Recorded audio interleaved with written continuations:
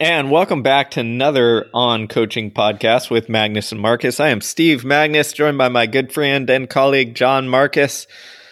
John, it's December 2020 is almost over. Thank God. Hey, it's that time, man. It's the best time of the year. You know what time it is? Time to give the people what they want.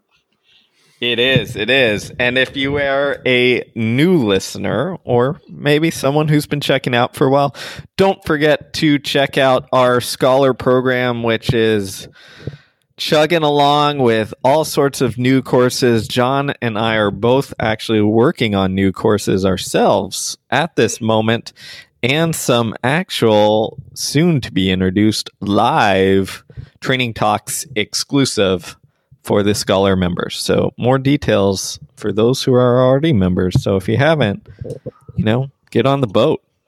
That's right. Get on it. Don't miss this boat. It's, setting sail from the ferry. I don't even know. I'm not a boat guy. I'm sorry, Steve. That was awful. It's all real here. And so what are we going to talk about today? Well, I think this is a very important topic, which is why coaches matter now more than ever. This is true. This is evergreen. This is not going to just be the case for the COVID times. This will also be the case moving forward as we get into more of a distracted era with hyper notifications, intensifications of social media, and all these things. But Steve and I felt it was prudent now to talk about why coaching and coaches matter.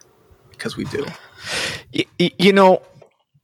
I think one of the reasons, or one thing that came to mind as we went over this topic, is that coaches often get the short end of the stick. Amen, brother, and the short end of pay. Yes, that is true. Preach. We've been experiencing that for decades. So, but it's so true, because I think of it as like, okay, let's go down to the high school and college level. Who has the most face-to-face interaction and impact on the students than coaches, right? In a context where the student is actually doing something they want to do. It's called extracurricular because it's voluntary. It's out of their own will to show up and do this hard thing called sport. And there's a power there in them choosing to do it, right? When you choose to do something, you're more engaged, you're more willing to listen, you're more open to learning, versus when you're kind of forced to do it, as we all went through in high school with various classes. We tune out, we check out, we go for the bare minimum and get through things. But in when you're looking at athletics or whatever you're doing where you're getting coaching, it's largely you're choosing to show up. And when you choose to show up, no, not every day you're fully engaged, but you are more so open, willing to learn. And I think that's why a lot of, if you talk to athletes, or even, I reminisce with friends and colleagues, the lessons that stick with us, are those that we learned in sport and those taught by our coaches. And it's not always about who has the best training methodology or training plan. Steve and I, we spend an overwhelmingly amount of time on this podcast talking about the tactics, about how to do things and execute it and why, from a preparation or training standpoint. But, I think this year of, the pandemic has taught me more than anything that what really fundamentally matters is the connection, the degree of influence and identity shaping power that a coach and a team can have on an athlete and a person. And then also, too, just the ability to anchor or orient someone's self-concept as someone who does this and doesn't do that. Because that's really always, right, what an athlete lifestyle is about. Athletes do X, Y, Z. They get up and they lift, and then they train, and then they go do this. They don't do other things like hang out on the corner, selling illicit drugs or something, or working, graveyard shifts. I mean, some people might do that stuff as well as athletics, but mostly it's a lifestyle you are propagating and preaching so that you can have success or enjoy success or return on your investment in this activity when you show up and do the functional thing that is called a sporting contest. I'm so glad you mentioned the lifestyle point, because I think that gets lost in this so much, is that you really are establishing a way to look at the world and function in the world that is hopefully a more positive, productive one than, otherwise people might fall into. It's definitely a worldview. 100%. Yeah, it's just as worldview as, like, say, being Amish, or just as worldview as, say, being a Shia Muslim, like whatever it may be. Like, being an athlete gives you a certain worldview, and being a runner gives you a certain worldview as well. It does. I've often talked with one of my former college teammates, Marcel, who's in investment banking, and at nearly every conversation we have about work, he brings up, well, it's difficult, but like, it's not like running 100-mile weeks in like Houston, Texas. Like, if I could get through that, then I can apply the same sort of like mindset to get through this like difficult period at work. And like, that's not just his sentiment. I hear that sentiment of like taking lessons and analogies from their running life, and putting them through, putting them to work in aspects of their real world work life, family life that, that isn't running. Yeah. I mean, I have the same experience, Steve. Like, my wife as well, like, she's been a competitive runner for, 20 years, and she's wired a certain way. And we share a very similar worldview. And I remember, like, dating women before her who weren't necessarily athletes. Some women were like actresses, some women, had other directions they want to take their life. And the worldview just wasn't compatible, right? For what my cognitive, bias for how to live and act. Like, I remember one girlfriend getting really upset and being like, why don't you spend Sunday mornings with me and go out to brunch? And I go, well, because it's Sunday mornings and you do your long runs with your friends. Like, that's what you do. You go to the forest and run, or the park and run for 2 hours. What's wrong with you? She's like, what's wrong with you? Like, just, and I think sometimes we coaches, now being on the other side of the equation, years later, we take for granted the impact that creating that world, creating that direction and clarity of purpose in athletes has on them for the entire life. And that's really, at the end of the day, we play these games called seasons with, these, moments called races.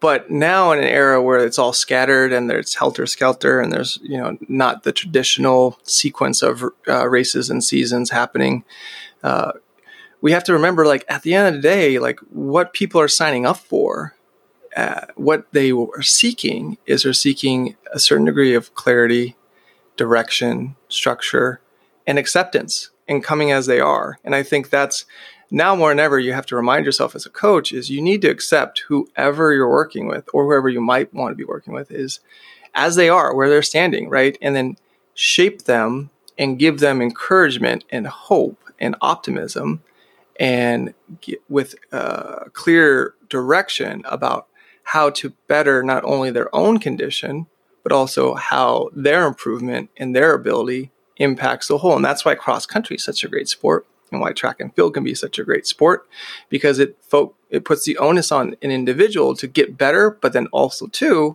help improve the stock or value of the team.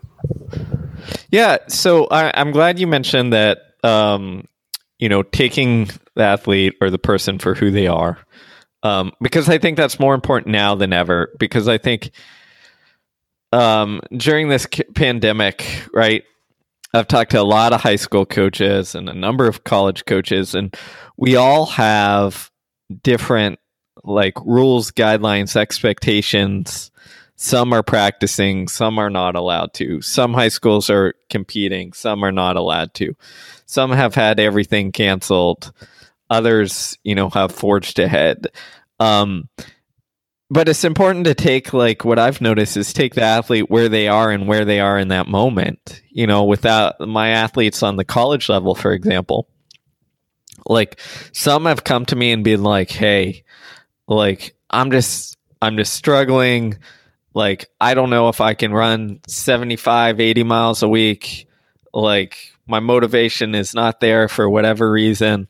Like, what do we do about this? And the answer is, well, it's pretty simple. Like, where you're at and how you're processing what you're going through, like, that's added stress. So what's not added stress? What's routine? What's normal? Well, 50 to 60 miles a week, like, I enjoy that. Like, I'm not stressing, etc. Well, fine. Do that for a while until that, like, intrinsic motivation comes back. Once maybe, you can see a light at the end of the tunnel. And it's been really important, I think, in my own coaching to just kind of accept where people are and how they're dealing with things. Some of the kids live with grandparents who are like 85 years old, and like that brings about a different concern on showing up to things that, someone who lives in a dorm doesn't. So, like, and this is pandemic related, but I think it goes out broader on like understanding the people you're working with. And then your job as a coach is to figure out how to make sure they're, getting what they need and headed in the right directions. Yeah, I think, it's when we talk about like the import of a coach and, why we do it for the crummy pay and long hours, kind of like a teacher, right? A lot of times it's for payoffs necessarily you don't get to see right now. And so there's a sense of delayed gratification, or just no gratification because you really don't get to see it until someone like pops in, back into your office or, reaches out like years and years and years down the road.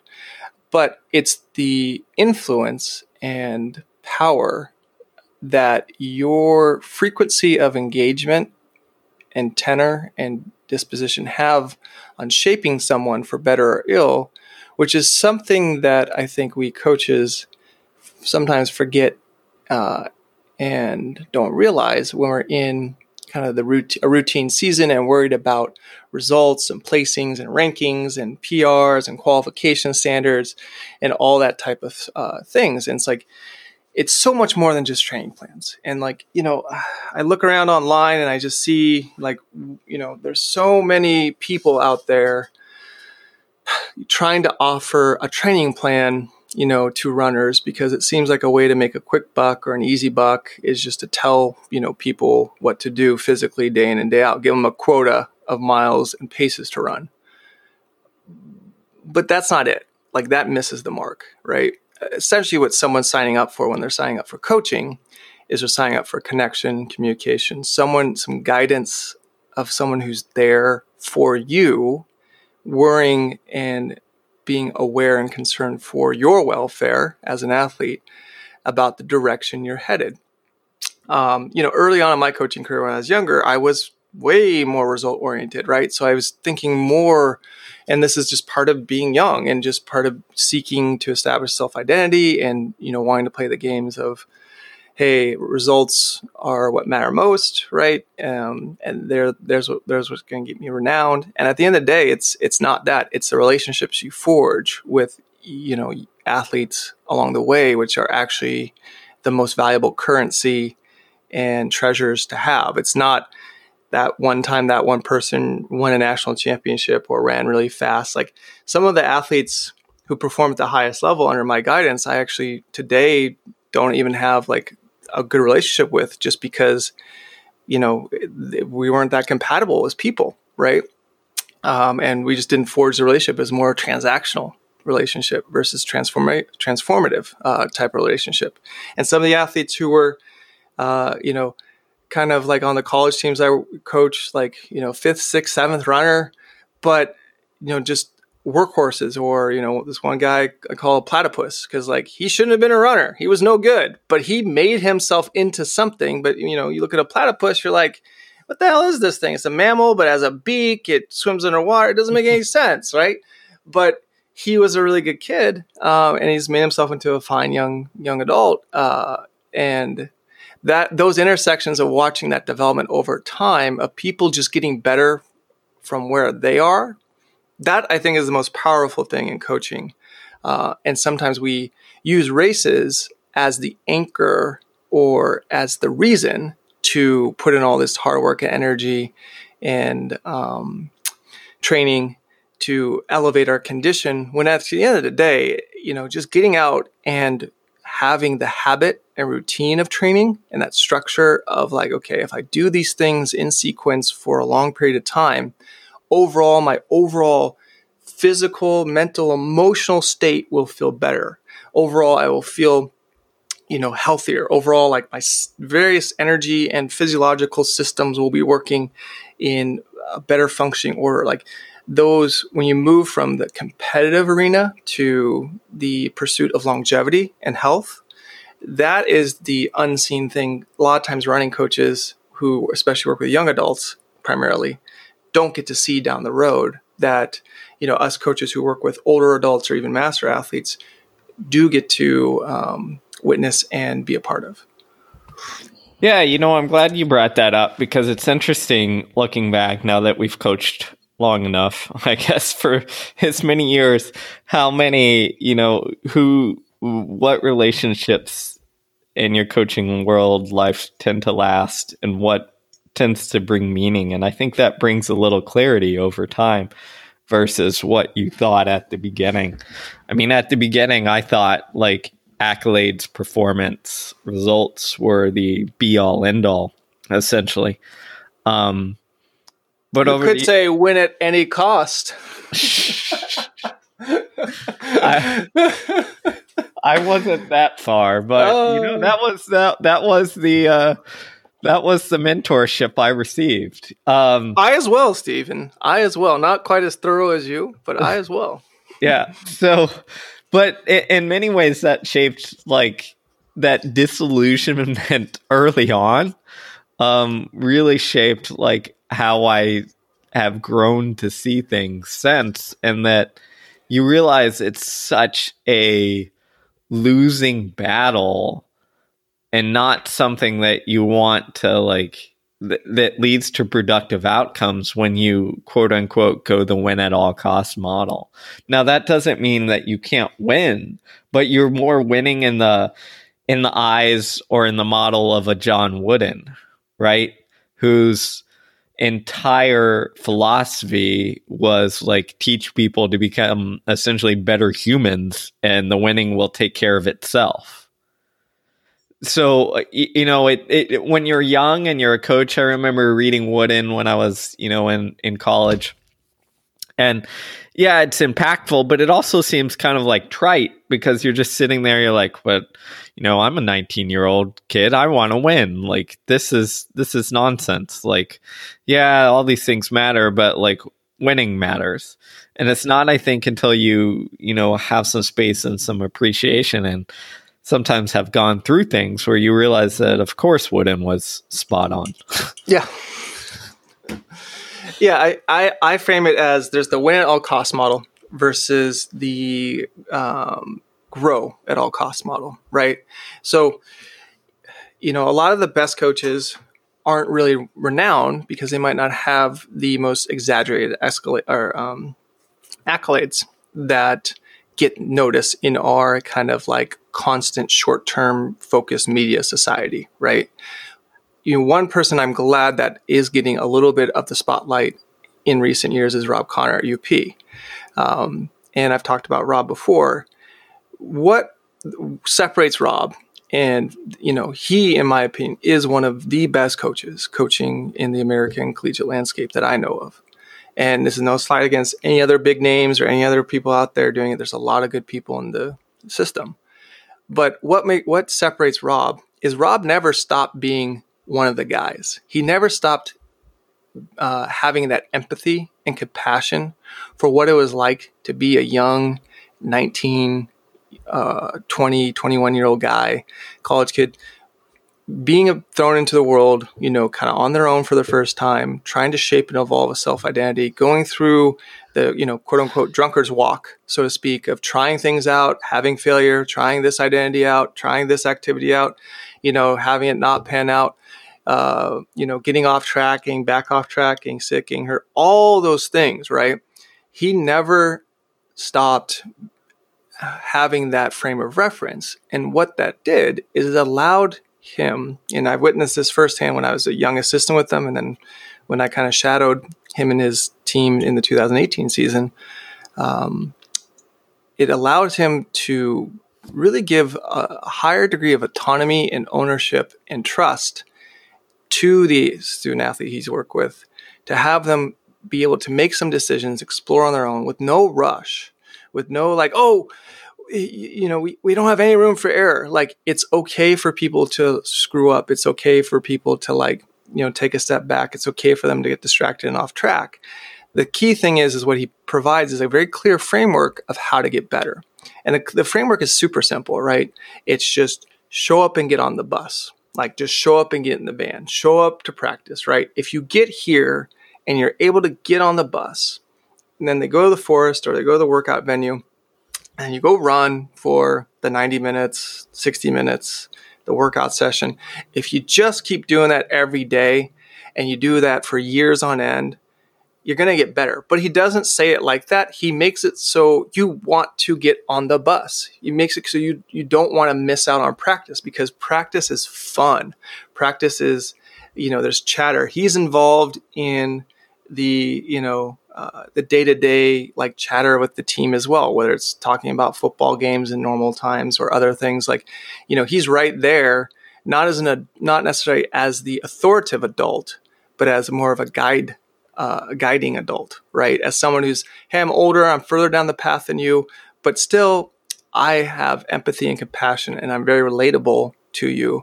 And what that does, it fosters an atmosphere where these young people, these young adults can feel like they can spread their wings a little bit and try things out, because they're not going to be punished for a discretion or a failure, versus in other win at all cost environments, right?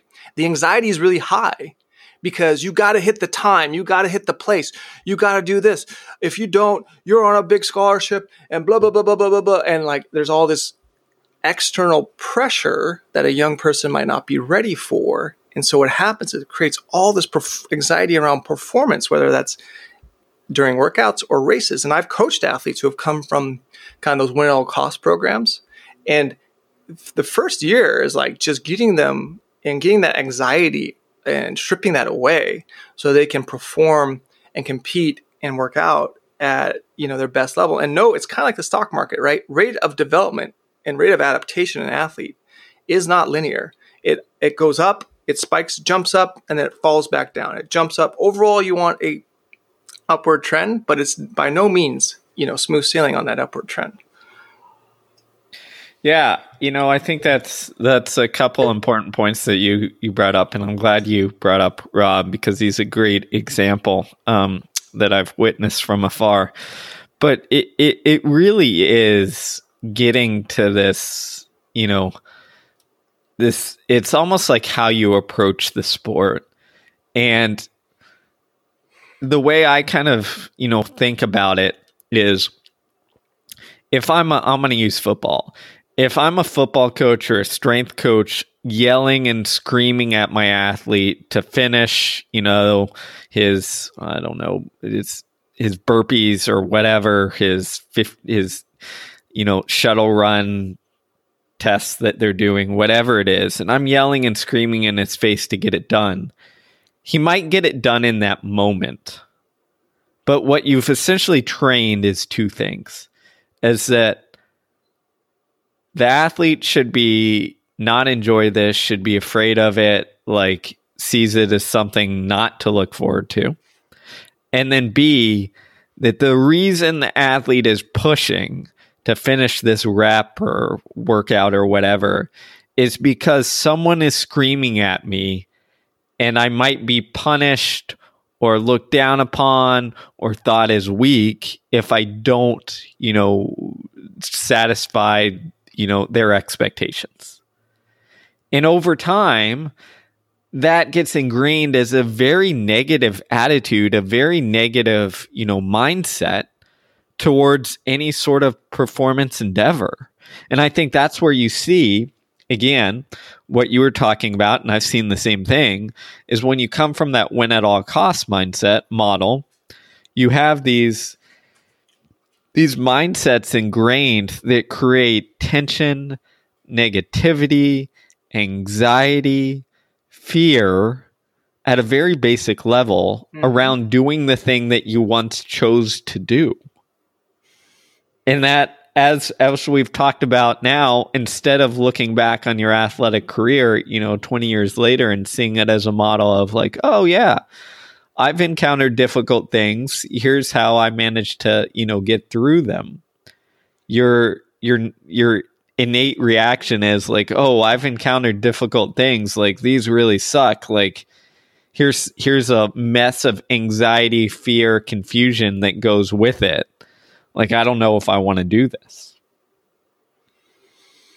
Yeah, and that speaks to kind of right now, right, in the current moment we're in, where there is a lot of anxiety and fear out there because, people and athletes and coaches don't have necessarily a clear direction or distraction of, say, the games of the season to be played, right? And so what do we do now? Like, that, I think, is the case. And my call is to call for everyone to just kind of reorient where they're sitting and saying, okay, this isn't going to last forever. We have vaccines on the way, which is awesome that it happened so quickly. And, until that time that they're widely administered comes about, it's still going to be kind of like touch and go, start and false starts, stops here and there. But in the meantime, that doesn't mean people don't stop interacting and people don't start having an opportunity to engage and grow. So whether you are coaching high school or online coach or college or club coach, whatever your coaching orientation is, the aim now is to figure out a way as how to connect on a human level with the people who put you in charge or the people you are in charge of, their athletic or running development. And how do you connect on a human level? It's pretty simple. It's just communication. And communication, what that means is having a communication strategy.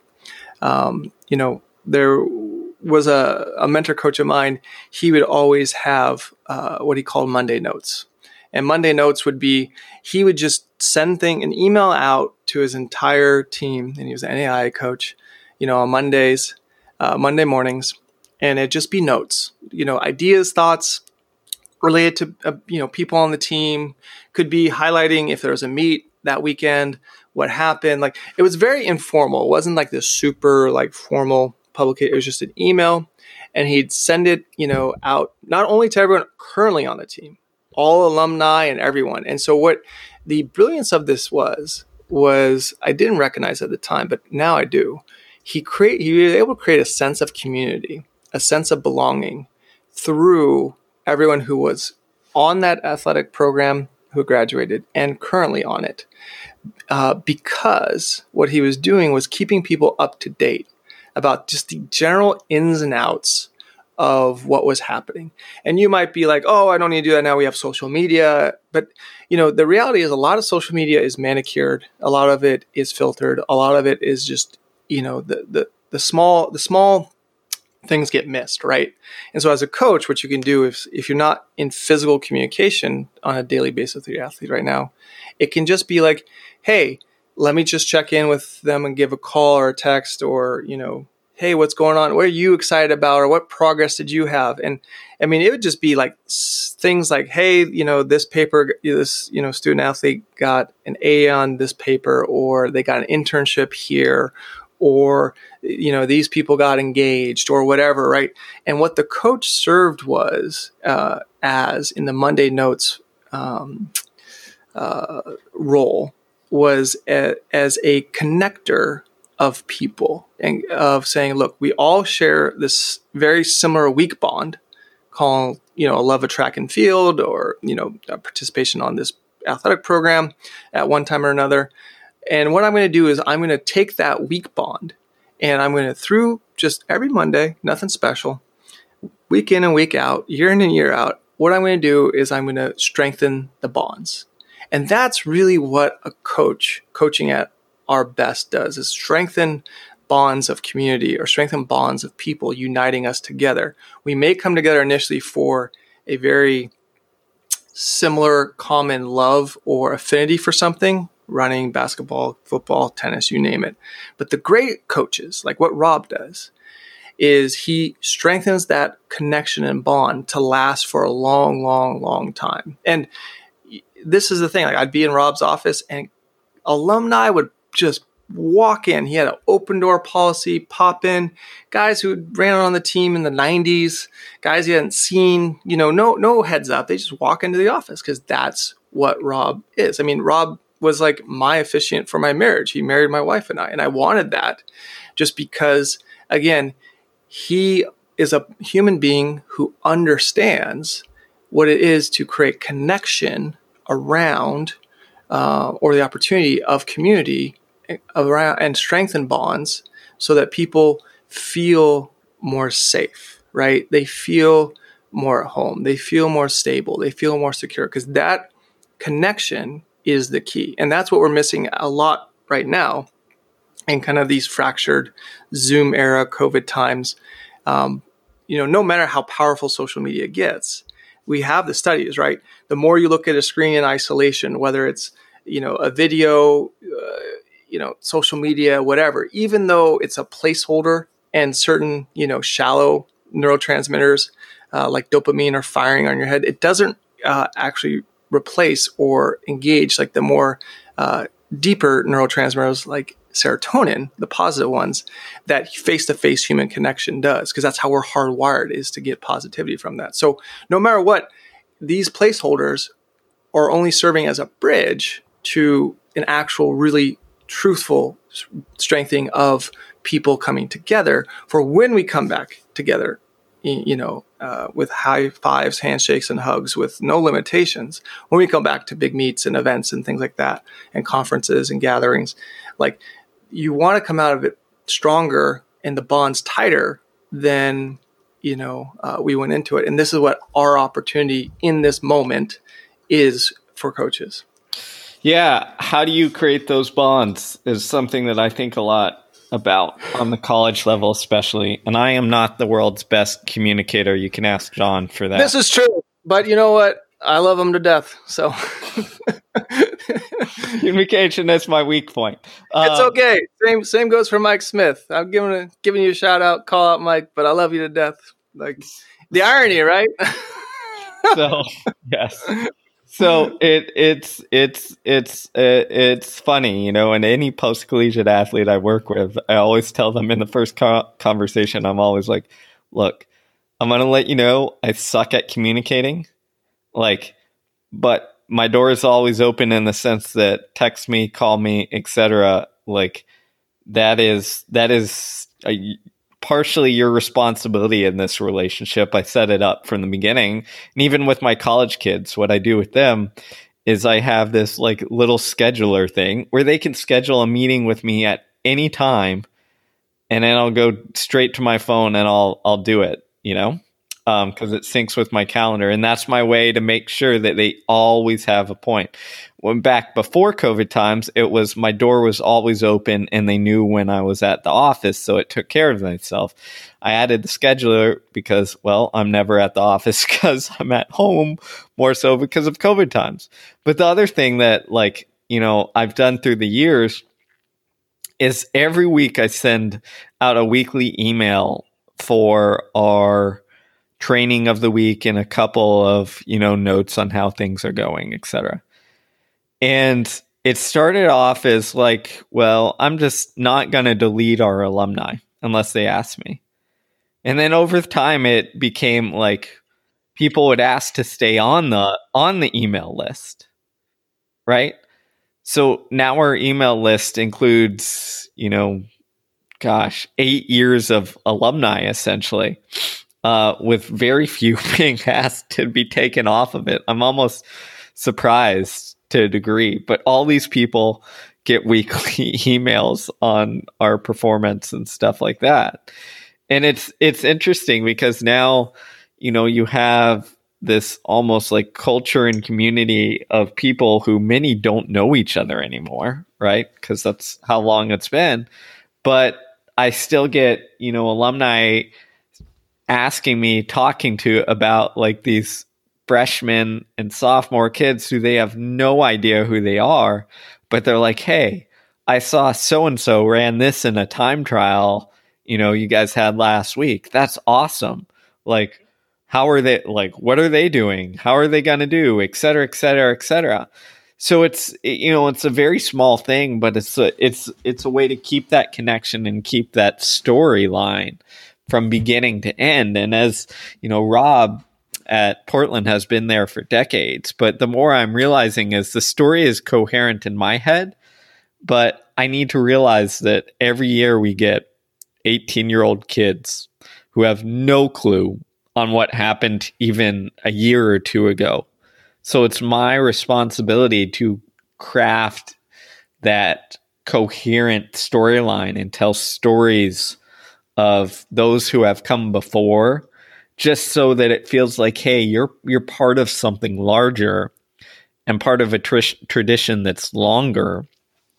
And I think that is, if I'm looking at, okay, how do we navigate this current situation and as we come out of it, is like, to me, it's how do we integrate that into our greater stories, and how do we get the athletes to realize that how they handle this adversity and discomfort is gonna be a story that gets told years to come, hopefully. Yeah, and that's the tough part about coaching is you can look at it through a lot of different lenses, right? The most shallow and superficial and basic lens is someone seeking a very transactional service. Give me a training plan to get me better or fitter or faster or what have you, right? Those don't work. I'm sorry to say, like that service, it may seem like it will work. Just tell me what to do and I'll do it. But as a coach, you have to also remind athletes, like, there is a certain relationship you're signing up. Now, how frequent that bond or that relationship is re-upped or reaffirmed depends on how much you communicate. Are you meeting daily in person? Are you having or bi-monthly like meetings on the phone now? Or is it just emails, or is it text, right? Like, all those little things add up. And Steve's 100% right. Like, we don't think about those little things because they come to us second nature as human beings, but to forget now more than ever, and to kind of be, lost. And there's, like Steve said offline, like, he and myself and, some of our friends, like, and colleagues, like, just are kind of like just floating around feeling blah, like kind of lost. Like, for us, going to events and races and getting ready for things, like, that was an excuse to give structure to our day-to-day lives, right, in existence. And with that kind of ripped away from us for the current moment, it's like, how do you create that structure, right? And that's the job of the coach, is to figure out, okay, how do we create structure and organization and point and orient people towards a better tomorrow? And that is where I think having an understanding of training, does come into play, right? So, like, there's two types of training. There's essentially training geared towards external load, right? Which is, what time are you hitting? How many miles are you running? Tracking things outside yourself. So some type of arbitrary, agreed upon numerical measure.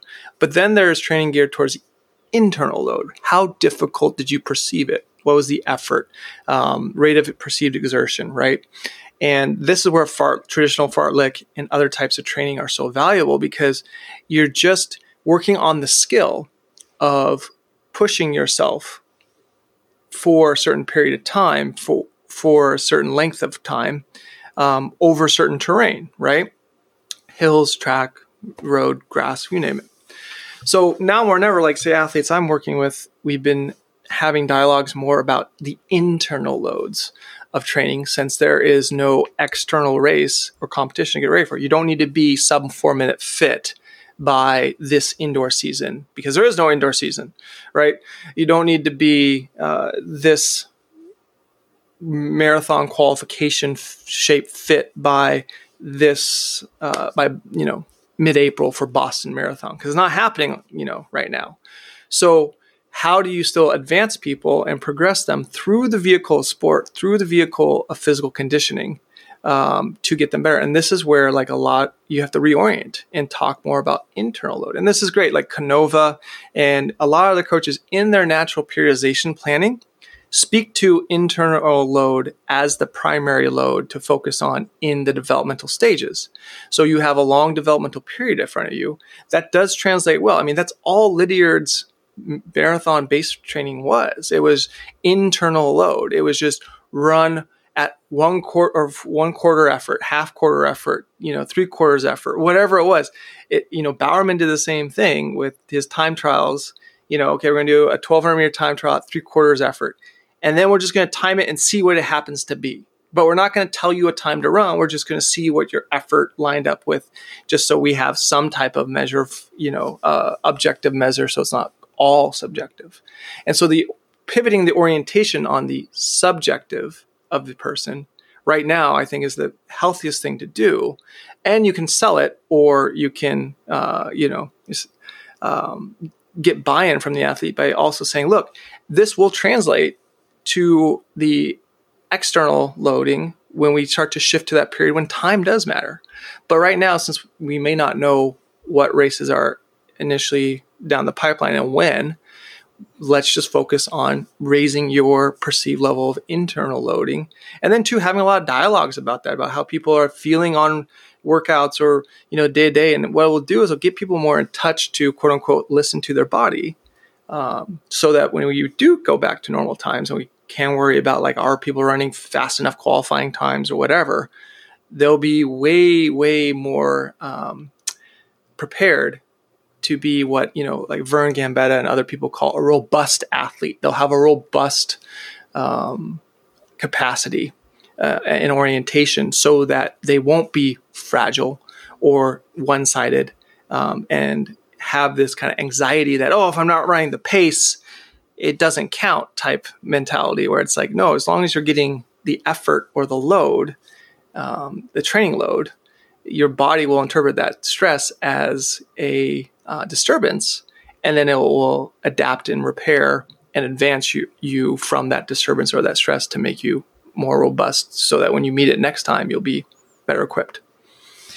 Yeah, I think it's all about how you kind of frame things and what you see things as, and it's reframing what we're trying to do right now, and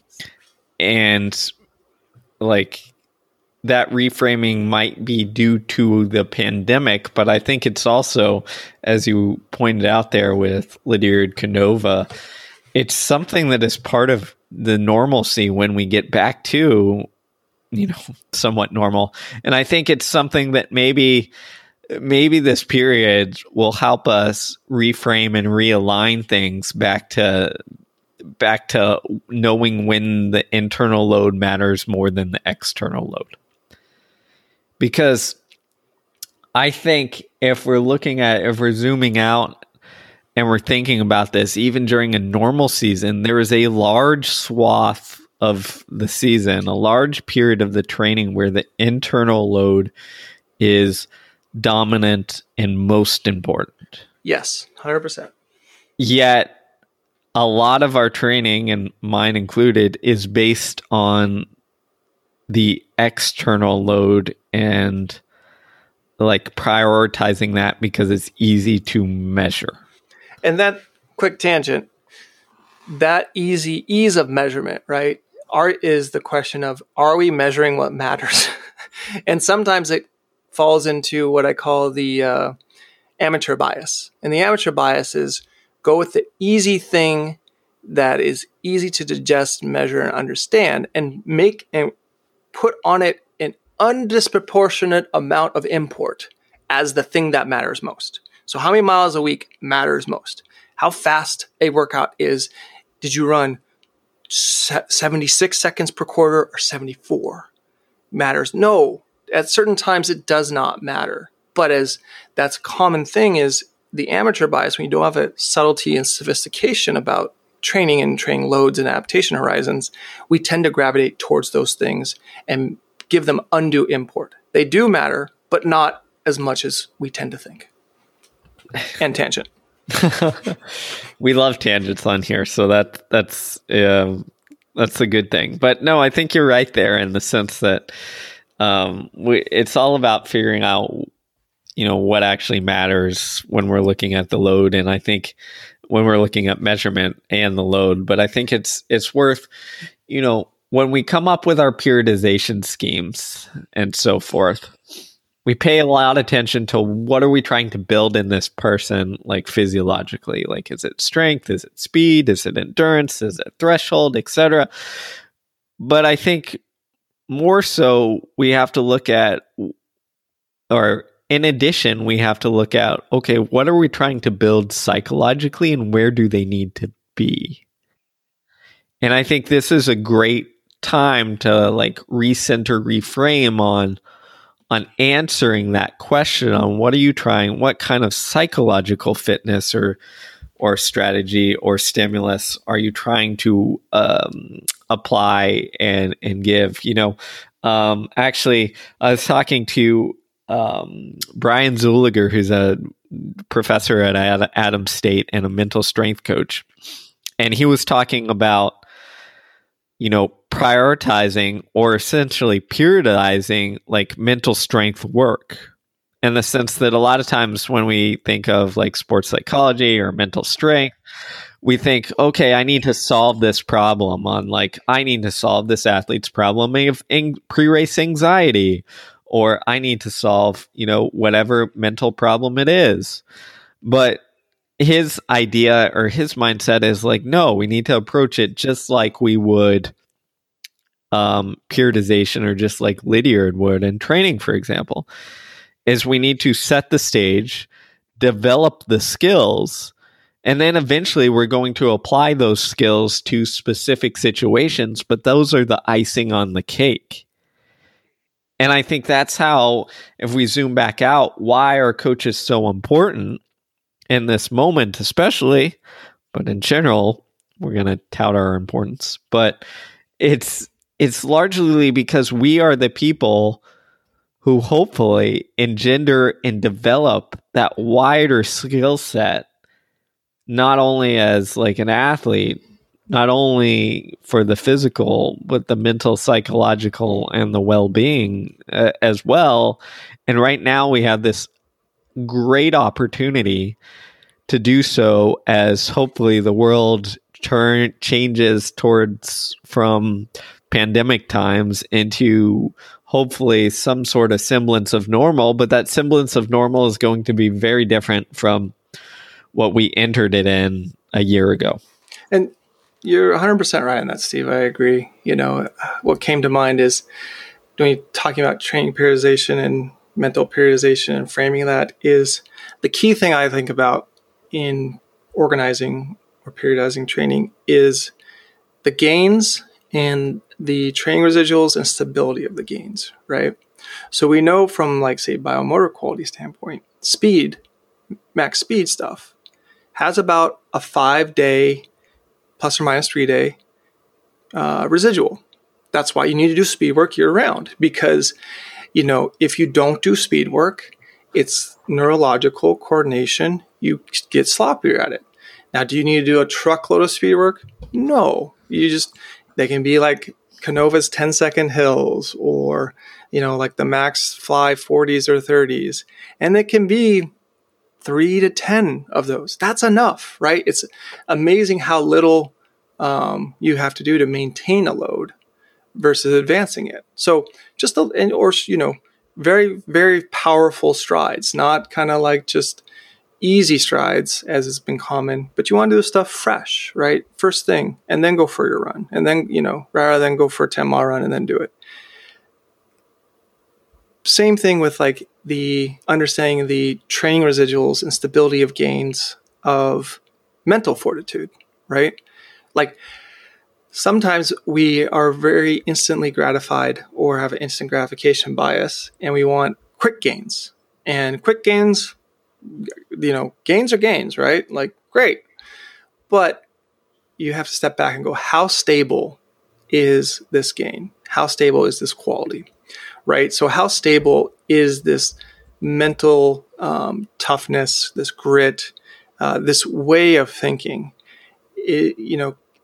We, like you said, Steve, we want to solve the problem now. Oh, this person gets freaked out on race day. Okay, well, let's have a hour-long talk and call it good.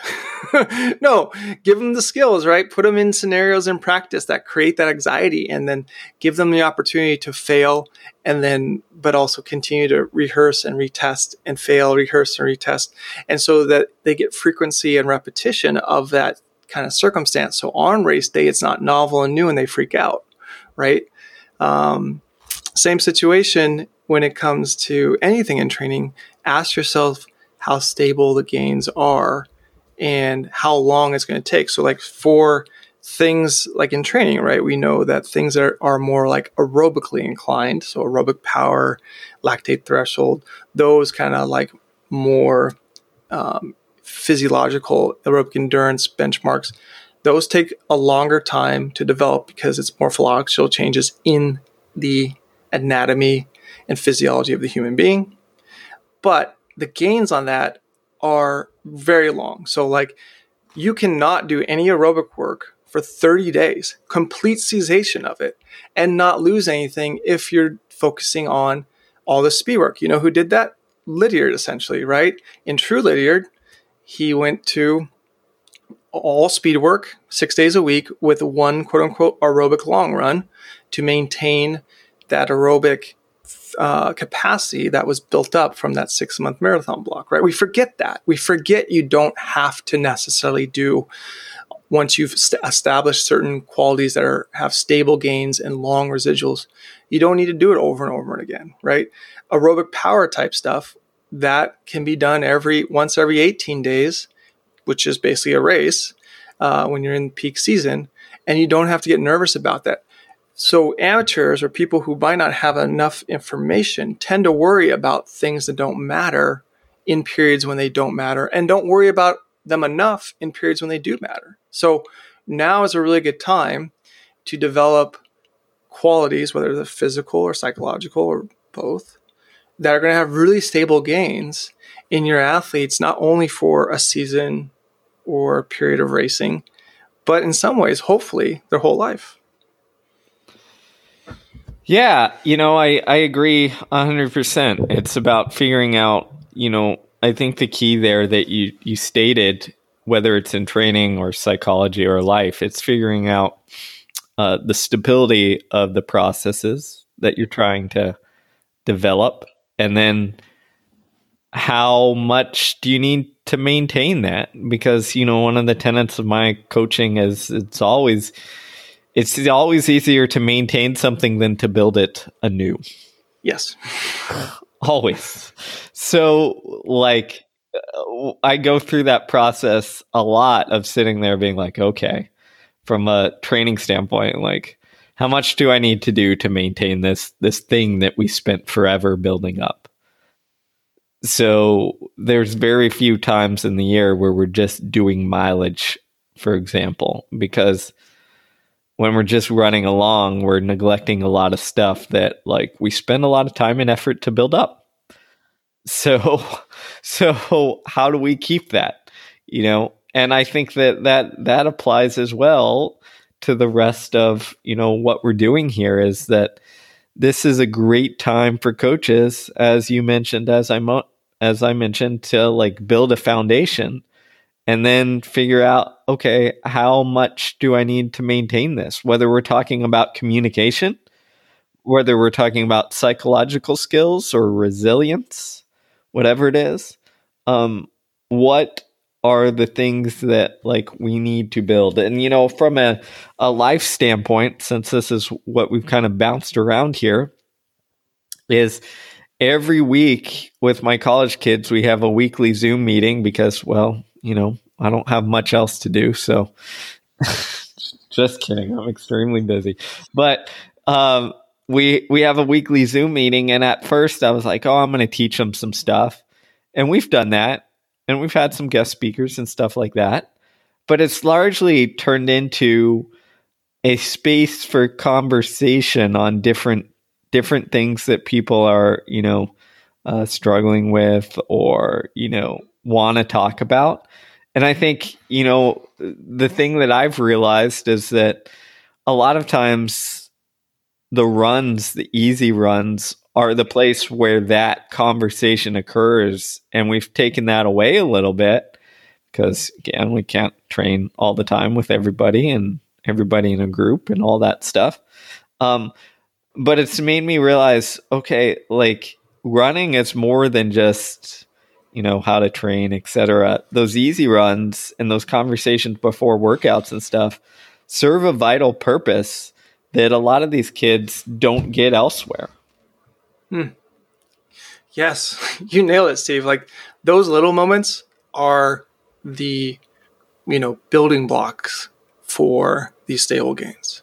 Like those little moments of interaction where like, yeah, the warm up, the cool down, like the warm up talking about what's going to happen or what's on the training table or workout plan. And then the cool down, the immediate like post, you know, kind of debriefing and rehashing about what just happened and, you know, that shared experience you all went through in the workout or race.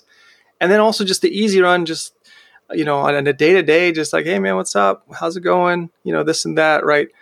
Those are vital interactions. Like we may not be getting as much. And like you nailed it, like creating that weekly space. Like this is something like say UP, Rob and Jack Mulvaney, their assistant right now, developed too before this was they kind of took it from the Philadelphia 76ers, but did like a Monday meeting where the team would just gather around in a circle and one or two guys would just share something that was pertinent or relevant to them.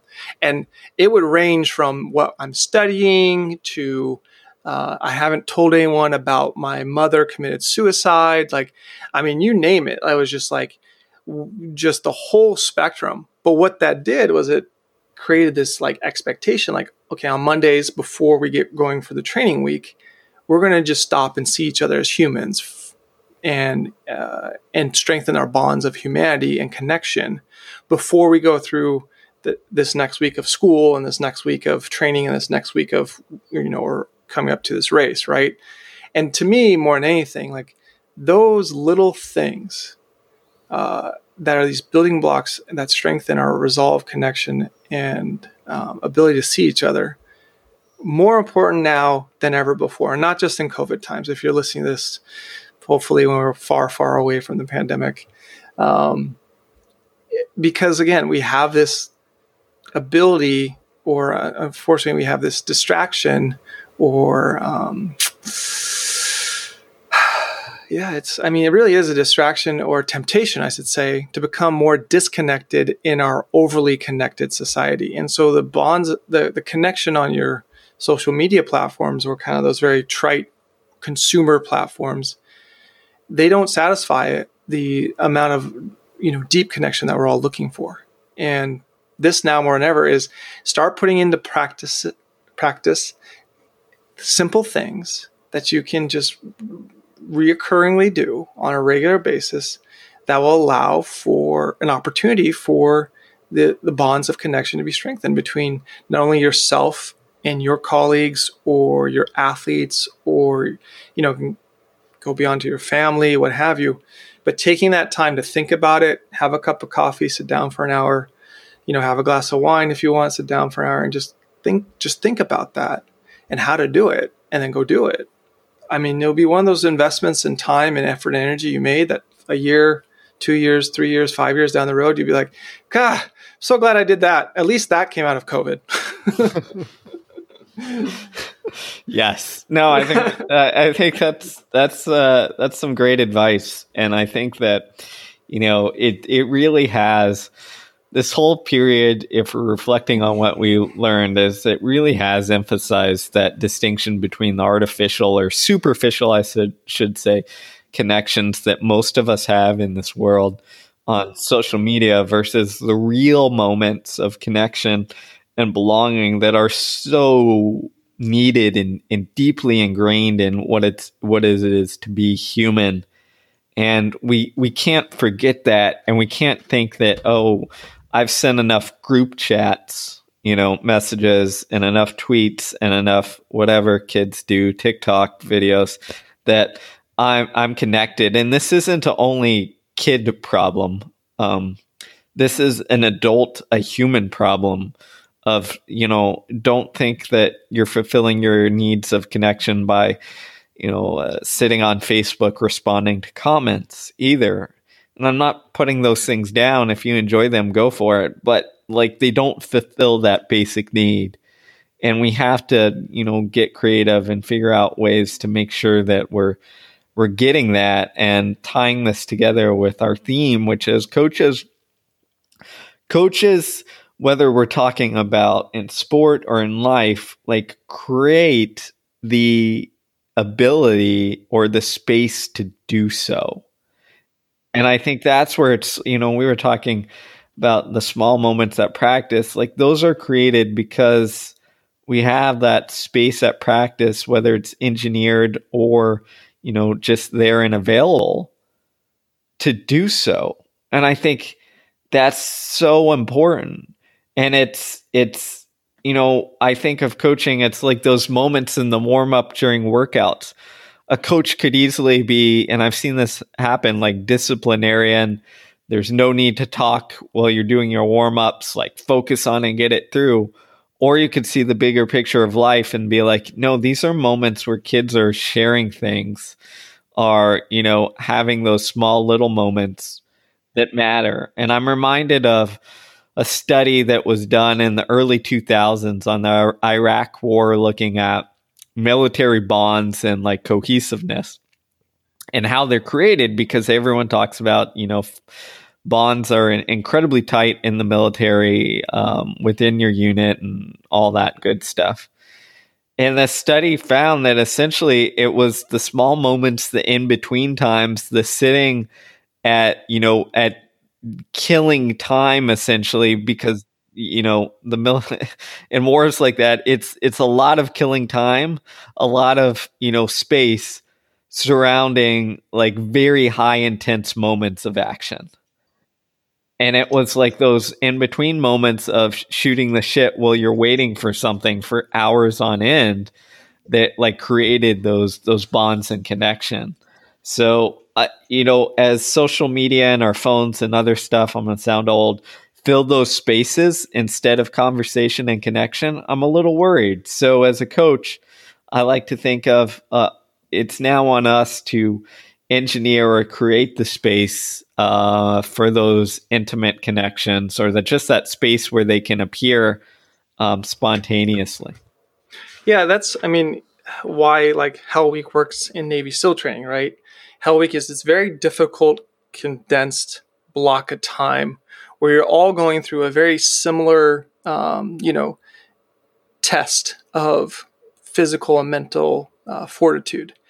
But the thing that unites you is that that's all you're focused on and all you're doing, right?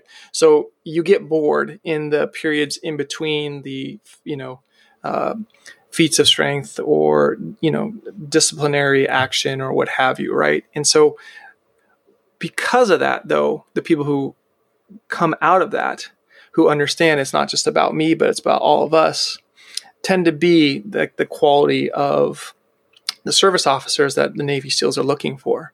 And that's the same, holds 100% true for like why teams matter, right? The traveling, whether it's traveling by bus or van or plane or what have you to a meet, traveling, to and from practice, like part of like, the Rob's get on the bus strategy, right? Is you have about, depending on where they go to run that day, 10 to like 30 minutes of just downtime to kill between getting on the bus and actually getting to the workout venue. And no one ever brings their phone too. Like it's kind of like an implicit, like no phones allowed rule on the bus. So everyone just leaves their phone in the locker room and everyone's just there. Like, and that's the thing they're focused on for the next 2 hours is practice. And it's awesome. And because of the convenience we have and the distraction and temptation of like to be able to check your phone whenever, right? Swipe up and swipe here, swipe. We tend to just have this, stigma or this worry about being bored or like being unengaged, right? Or just not having some type of thing to think about or look at, right? And that's, I think, sometimes where we lose, and Steve, I'm sure you can also speak this from a psychological level, we lose the opportunity to actually, through that lack of occupation with something, come up with ideas or bonds or jokes or thoughts that, we might otherwise have we just had that time to, kind of be like an empty vessel and have like an open space. Yeah, it's that space between, and I think a lot about that because, that's where, if you look at how creativity occurs, it generally occurs by doing something really hard and then stepping away from it. Yes. Yeah. And letting your brain kind of subconsciously mull over and then spit something out, and you have these aha moments, right? It's why we have aha moments in the shower a lot of times, right? Because we're doing something mindless or on a walk or on a run even. Some of my best writing, figuring out time is on a run by myself. But if we replace that downtime, that space between with, picking our phone up and scrolling, we're taking away those moments of potential aha creativity. And I think as a society, we have to come to terms with sometimes boredom is a good thing and that we don't need to always 100% be entertained.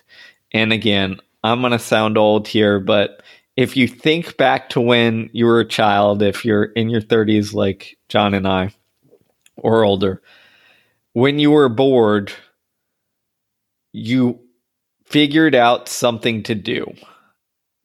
Because, like, you couldn't just, like, your mom and dad would just be tired at you at this moment and just tell you to go do something. So you picked up an action figure or whatever and created this whole scenario in your head out of like 2 little G.I. Joe things or whatever it is, or you created some sort of game to play with yourself.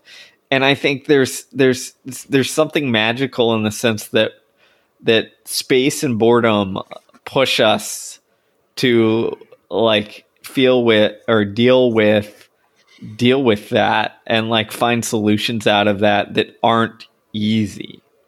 And the easy solution is to, grab your phone and start scrolling. And I'm as guilty of this as anybody, but I like to, back in the pre-COVID times, I always like to look around when I'm standing in a line, right? Standing in a line at a grocery store or at a movie or whatever have you, or at an airport. And just watch how many people, like 3 seconds into it, just standing there, reach down, get their phone, and start scrolling. Even people in groups, right? And that used to not be an option. You had to fill that space. So I think, you mentioned there, Rob's, like, get on the bus. I think that's a huge thing is like, how do we create those moments of space where we have to kind of fill it in a way that pushes us towards hopefully moments of conversation or moments of imagination and creativity that, we might not get as much in today's modern world. And ultimately, like, that receding from reality and, going into this fantasy world of social media or whatever, distraction, gaming, whatever you have on your phone, what that does is it perverts our most powerful tool, which is imagination, right? Humans, our ability to imagine things is one of our most powerful tools. It's why society has become society, along with like our opposable thumb. But in used well, imagination is called vision. Having a vision for birthing something, a reality, a business, a book, if you will, like, what have you, into the world that didn't exist before. But the inverse of that, the perverted side, is fantasy. Fantasy is like, where actually you aren't creating or making something, you're consumed by something, right? So I'm consumed by this idea that, if I have enough followers on social media, the world's going to love me and I'm going to make all this money and I'll be, accepted by everyone. Or if I post enough pictures of, me, running fast, like someone's going to sign me to a contract. Or, if I run this time, the whole world's going to notice and care. And then all of a sudden I'll be so, get all these kudos and accolades. That's not real. It's fantasy. It's just a child's fantasical, delusion, right? And so on this imagination spectrum, fantasy, disillusion versus vision, you have to say, where are we? How are we using this very powerful cognitive tool we have as humans called imagination? The best of us and the best side of us uses it for a vision, to rally people around a certain concept or idea and to mobilize that group of people to get from the current reality to point A to point B, right? Going a man on the moon, right? Or what have you. Those were all visions, civil rights movement, the Black Lives Matter movement. These are all visions that rallied people around something and created is still creating change in a good way. So, as a coach, we also have to lead by example and not retreat to our phones, not retreat to distraction in times of marginal inconvenience. And that, when you start coming back together, is an important thing to remember is, in order to strengthen the bonds of your group or your community or the people you're immediately around, you cannot retreat when you're marginally inconvenienced by it from a time standpoint. Be in the moment, right? And seek a opportunity to connect with the people around you in that moment. And maybe you don't want to connect with people around you in that moment. Maybe you are on the bus and you're just commuting to work and you don't want any connection. The phone is then a great tool for that. So is a book, so is a newspaper. But when you're surrounded by people you have an ongoing relationship with and want to forge deeper bonds of connection with, don't retreat to those. Be there, be ready. I think that is a great place to kind of summarize the importance of coaching, in the sense that we are the ones that have the most interactions with young, whether it's high school students, college students, whoever, more so than almost anybody besides their very close friends and, even family. I mean, at the college level, I see the kids more than their family does. And that's an awesome responsibility. And I think one that we sometimes forget and neglect and minimize to the fact that, oh, my responsibility is, to get these people to run fast, to, jump far, whatever it is, set PRs. But I think reframing it and reminding ourselves, especially during this, very strange year of 2020, is that our responsibility is much bigger than that. And we have a role, we have the opportunity, I should say, to have a role that is much greater than that. And I would encourage the coaches listening to seize that role and realize that you're not going to be perfect. I am certainly not perfect. I mess up all the time on communication, phone use, whatever have you.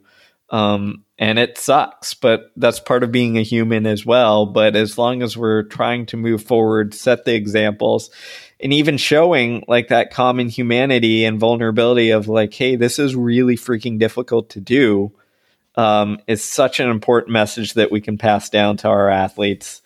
And I hope that, you guys take the time to reflect and figure out how to.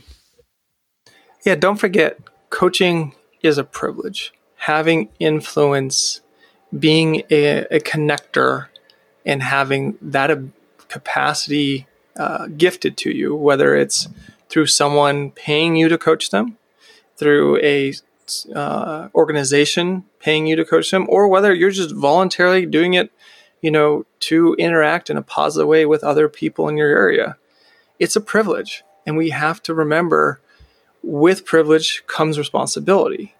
And you can use that privilege however you want. Everyone has free agency. Steve and I have an agenda, and we try to model a way to use the privilege of coaching as a way to not only better the coach and the individual, but also, more importantly, to kind of better the people that are being immediately impacted, and hopefully, in some small way, society as a large.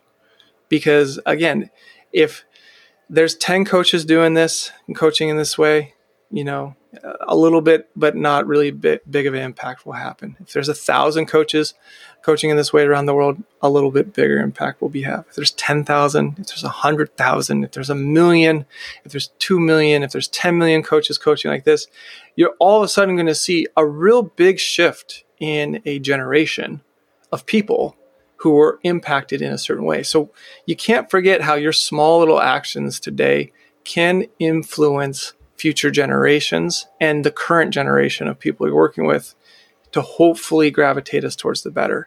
And that's honestly, I think, at the end of the day, all any one person can ask is, can somehow, in some way, my engagement and interaction and participation create a society or a place or a community that's a little bit better than I found it. Maybe not wildly better, maybe not, systemically or leaps and bounds better, but just a little bit better. There's a few less weeds, a few less pieces of trash on the ground, so to speak. And, when it's time to pass the baton or pass the torch to the next generation or the next person who's going to fill that role, you're like, hey, I found it in a better spot than here. I'm going to give you something that I found in not quite as great a condition, and now is in a little bit better condition for you to enhance even more. And I think that's really, at the end of the day, our mindset and thought should be as coaches. Love it. So hopefully you guys took something out of this. Hopefully we maybe inspired you a little bit to reflect and look at your coaching process and look at what you value in doing so and the reasons why you're doing it. It's a great time. It's a new year. Hopefully we're on the verge of, getting to some sort of normalcy. Stay vigilant until that time. And until next time, guys, we hope you enjoyed it and we gave you what you want, as John likes to say. Amen, brother.